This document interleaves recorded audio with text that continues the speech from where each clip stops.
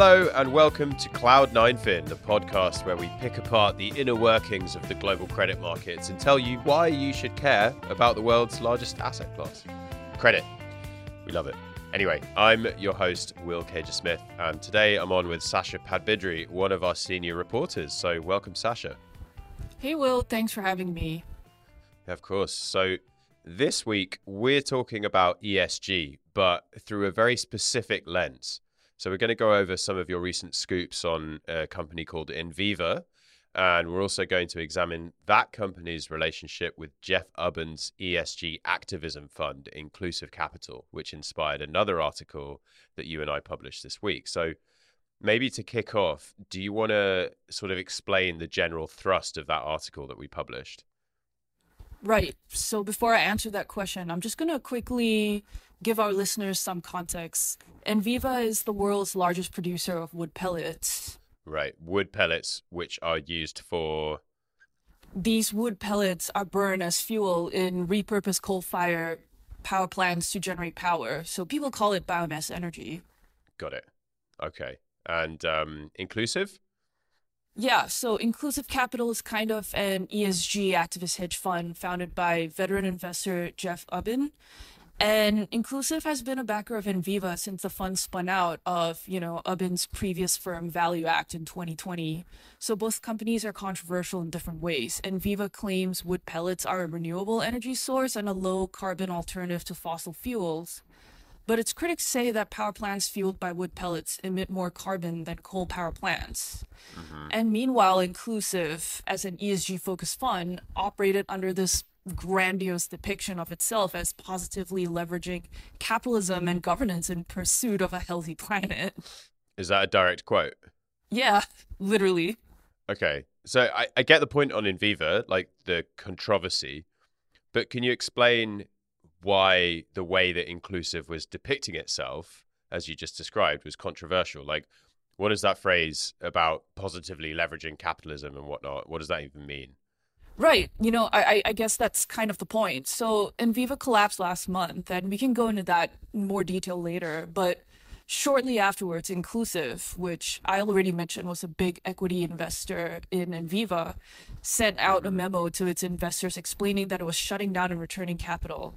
And part of the reason the fund is folding is because some of the companies that it backed, including Enviva, were not doing well or they were attracting controversy. But the other part of it is because investors simply didn't understand what Inclusive's strategy was in the first place. And that's what I mean about both companies being controversial in different ways. Enviva was a controversial business, while Inclusive was controversial because no one could really define what its mission was. I mean, I don't know if Inclusive could even define its own mission properly. And both of these things really tie into what's been happening in ESG over the past year or so. Got it. Yeah, so these two stories, obviously they are like actually literally related because Inclusive invested in Enviva. But these two narratives kind of also intersect around ESG, right? It's sort of, and what's going on in ESG at the moment. And I know that you and I have talked about this in podcasts in the past, but it's kind of crazy to me how fast the markets have turned against ESG, at least in the US. I mean, in Europe, it feels like ESG is really part of the system now, especially with the SFDR rules and everything. But in the US, it sometimes feels like people are really starting to like wholesale reject the whole premise of ESG, and it's got very political lately. Right. Yeah. You and I actually discussed this over a year ago. So there really isn't a standardized industry definition of what ESG is. Everyone seems to have their own definition of what that entails. And that's kind of the problem. Not having that precise language really allowed Inclusive and Enviva to operate in this sort of gray zone, and I guess some would argue to leverage the buzz around ESG to their advantage, until, of course, it kind of blew back on them. And that kind of behavior, which ultimately feels like it's driven by a lack of transparency, clarity, and definition around ESG, that has really played a part in fueling the rise of the anti-ESG movement here. Yeah, this, I know, as you mentioned, you and I did a podcast about literally this, but we also did a podcast maybe around this time last year, I forget exactly when, with Matt Cole from Strive Asset Management. And his boss at the time was Vivek Ramaswamy, who is running for the Republican presidential nomination now. And he's sort of campaigning on that platform, the sort of anti-woke, anti-ESG, anti-establishment kind of vibe.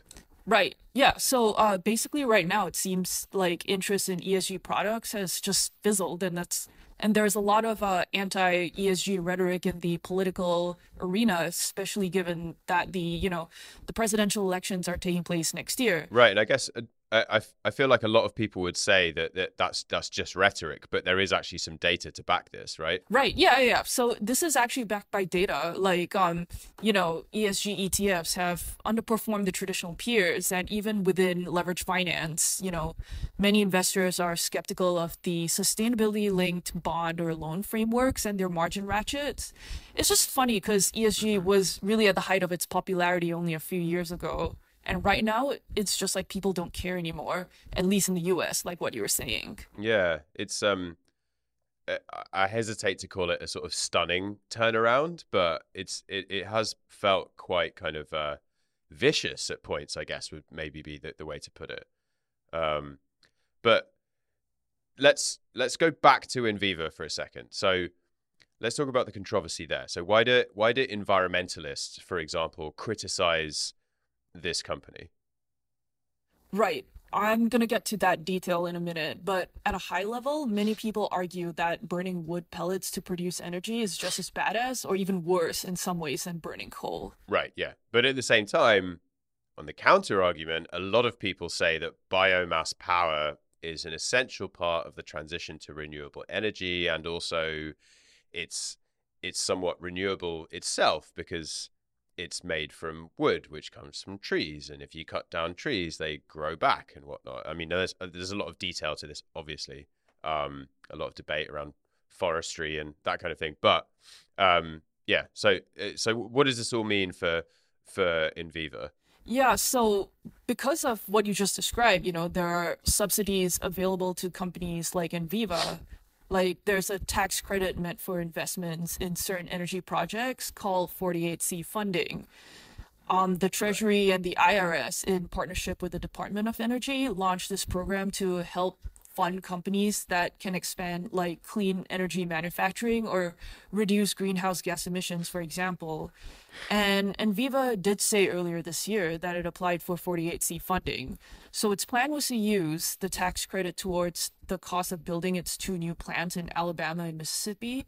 So if approved, the tax credits could be monetized from about 6 to 30% of the total eligible capital investment cost of each project, which is estimated to be around 375 million per plant. Right. But this really just attracted criticism from environmental groups, and they sent a letter to the Biden administration in September urging them to exclude woody biomass from 48C funding. So we don't know the outcome yet, but this debate meaningfully impacts Enviva because it's basically collapsed at this point and is in need of cash. Right. So on that, just to recap briefly for listeners, we might be taking for granted that people understand what we're talking about here, but Enviva's stock, it's a publicly traded company, its stock collapsed earlier this year when it suspended dividend payments. And then last month, its unsecured bonds fell into the 30s after the company said it might breach debt covenants this year, and it issued a going concern warning. Right. You might even say that the company's capital structure has gone up in smoke. Yeah, we're. I feel like we're running out of wood and fire-related headline puns on this one. The other thing that's important to mention here is that the tax credits, they're just one example of how Enviva leaned really, really, really heavily on its ESG credentials to raise money from investors. And the view of it as a sustainable energy company, that really boosted its stock price and helped it raise cash in the debt markets. At one time, it was able to market a regular term loan as a green loan. Yeah, I remember that deal. I actually wrote about it when it was in the very early stages, and they were kind of pre-sounding it with investors. And yeah, it was a little controversial, but ultimately it went pretty well. But I guess like one point to make about Enviva's collapse is that it's not necessarily that it was due to ESG, right? The reason that Enviva collapsed basically stems from a bad bet that its management team made, where they entered into some long-term sale and repurchase agreements for pellets with another counterparty in the wood pellet industry. And they did that thinking that pellet prices would rise. And instead, pellet prices actually fell quite substantially. And now the company is tied into these long-term contracts where they're basically, yeah, like I said, tied into buying high and selling low for several years to come. So it's a bit of a disaster, and the company's losing a ton of money. And as a result, it's got to try and renegotiate those contracts, or, it might basically be toast. Yeah, that's pretty much it. It was a pretty sudden collapse, but people who were paying attention could definitely see it coming. 9fin subscribers, for example. Shameless plug for our growing distress coverage. Actually, speaking of which, if you want to get into the detail of exactly how Enviva fell apart, you should read the amazing report that our colleague Kartik put out. He's a distressed debt analyst, and he really picked apart the entire situation in a super forensic way. There's a link to it in the liner notes for this episode. But anyway, back to you, Sasha. Can you explain what was happening with Inclusive Capital around this period of time? Can you give a bit more detail on why that fund ultimately collapsed? Yeah, so besides Enviva, Inclusive was backing other companies like ExxonMobil and Nikola, and these companies were basically acting contrary to that, grandiose mission that Ubben had outlined when he launched the fund.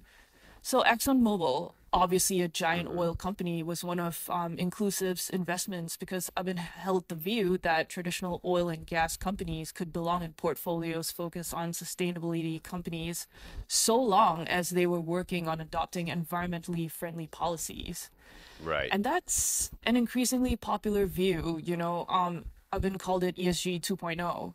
But Yeah. Exxon was, kind of not keeping up its end of that bargain. Recently, there was an investigative story by an outlet named Unearth, which, reported that Exxon had been working to dismantle efforts on climate change while publicly affirming its commitment to the Paris Agreement, which is an international treaty on climate change.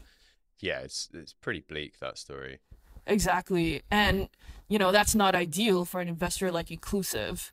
And then there's Nikola, the electric heavy truck company, where its founder Trevor Milton was convicted of fraud in 2022. Yeah, these guys were rolling trucks down hills and then editing the footage to make it look like they were driving, and ultimately make it look like they had better technology than they really did, which it's kind of an amazingly audacious fraud. Yeah, and Inclusive was also backing that company. So all of these investments were chipping away at the legitimacy of, Inclusive's mission. And the Enviva downfall this year was really another card in this collapsing house. And we're not saying Inclusive collapsed because of Enviva, but the timing just made it like a perfect lens to examine the role of ESG in both of these situations. Yeah, exactly. So speaking of ESG, let's bring it back to that. These two stories are just obviously not good for the ESG movement. If I guess I call it the ESG movement, I don't know what you call it really, but like the whole concept of ESG, these two stories are not convenient for that narrative. So where does the movement go from here? Like what should our listeners take away from this conversation in terms of what it means for ESG? Right. So, I think basically Enviva Inclusive, they have one thing in common. They leverage the ESG branding when it benefited them to do so, whether it's to, make profit, save cash, or draw attention to their businesses. But ultimately, their actions didn't really change the world for the better. Inclusive is shutting down, and meanwhile, there are published reports indicating that Enviva's plans, in addition to the constant logging of trees to make wood pellets, have actually impacted the communities that live around those areas.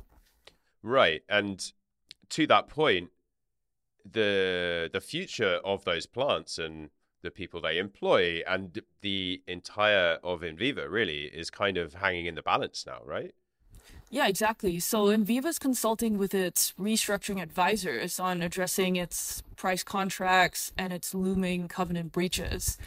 The creditors have hired lawyers and advisors to prepare for, a potential restructuring. So ultimately, to bring it kind of full circle, the story of Enviva and the story of Inclusive, I guess, not to oversimplify it, but the takeaway is that when it comes to ESG, we all probably have to just try a lot harder, right? Like it's clearly not cutting it right now. Yeah, I mean, look, that's one way to put it. I don't know what the future holds for ESG, but right now it kind of feels like the movement is just taking blow after blow, and it's hard to see how it recovers without, some sort of major overhaul because public perception around it is pretty bad right now. Yeah, definitely feels that way. Well, we could probably talk about this for hours, but I think we'll have to wrap it up there. Sasha, always a pleasure. Thanks for talking me through this, and I hope it's not been too much of a depressing conversation. Right, not at all. Thanks for having me, Will.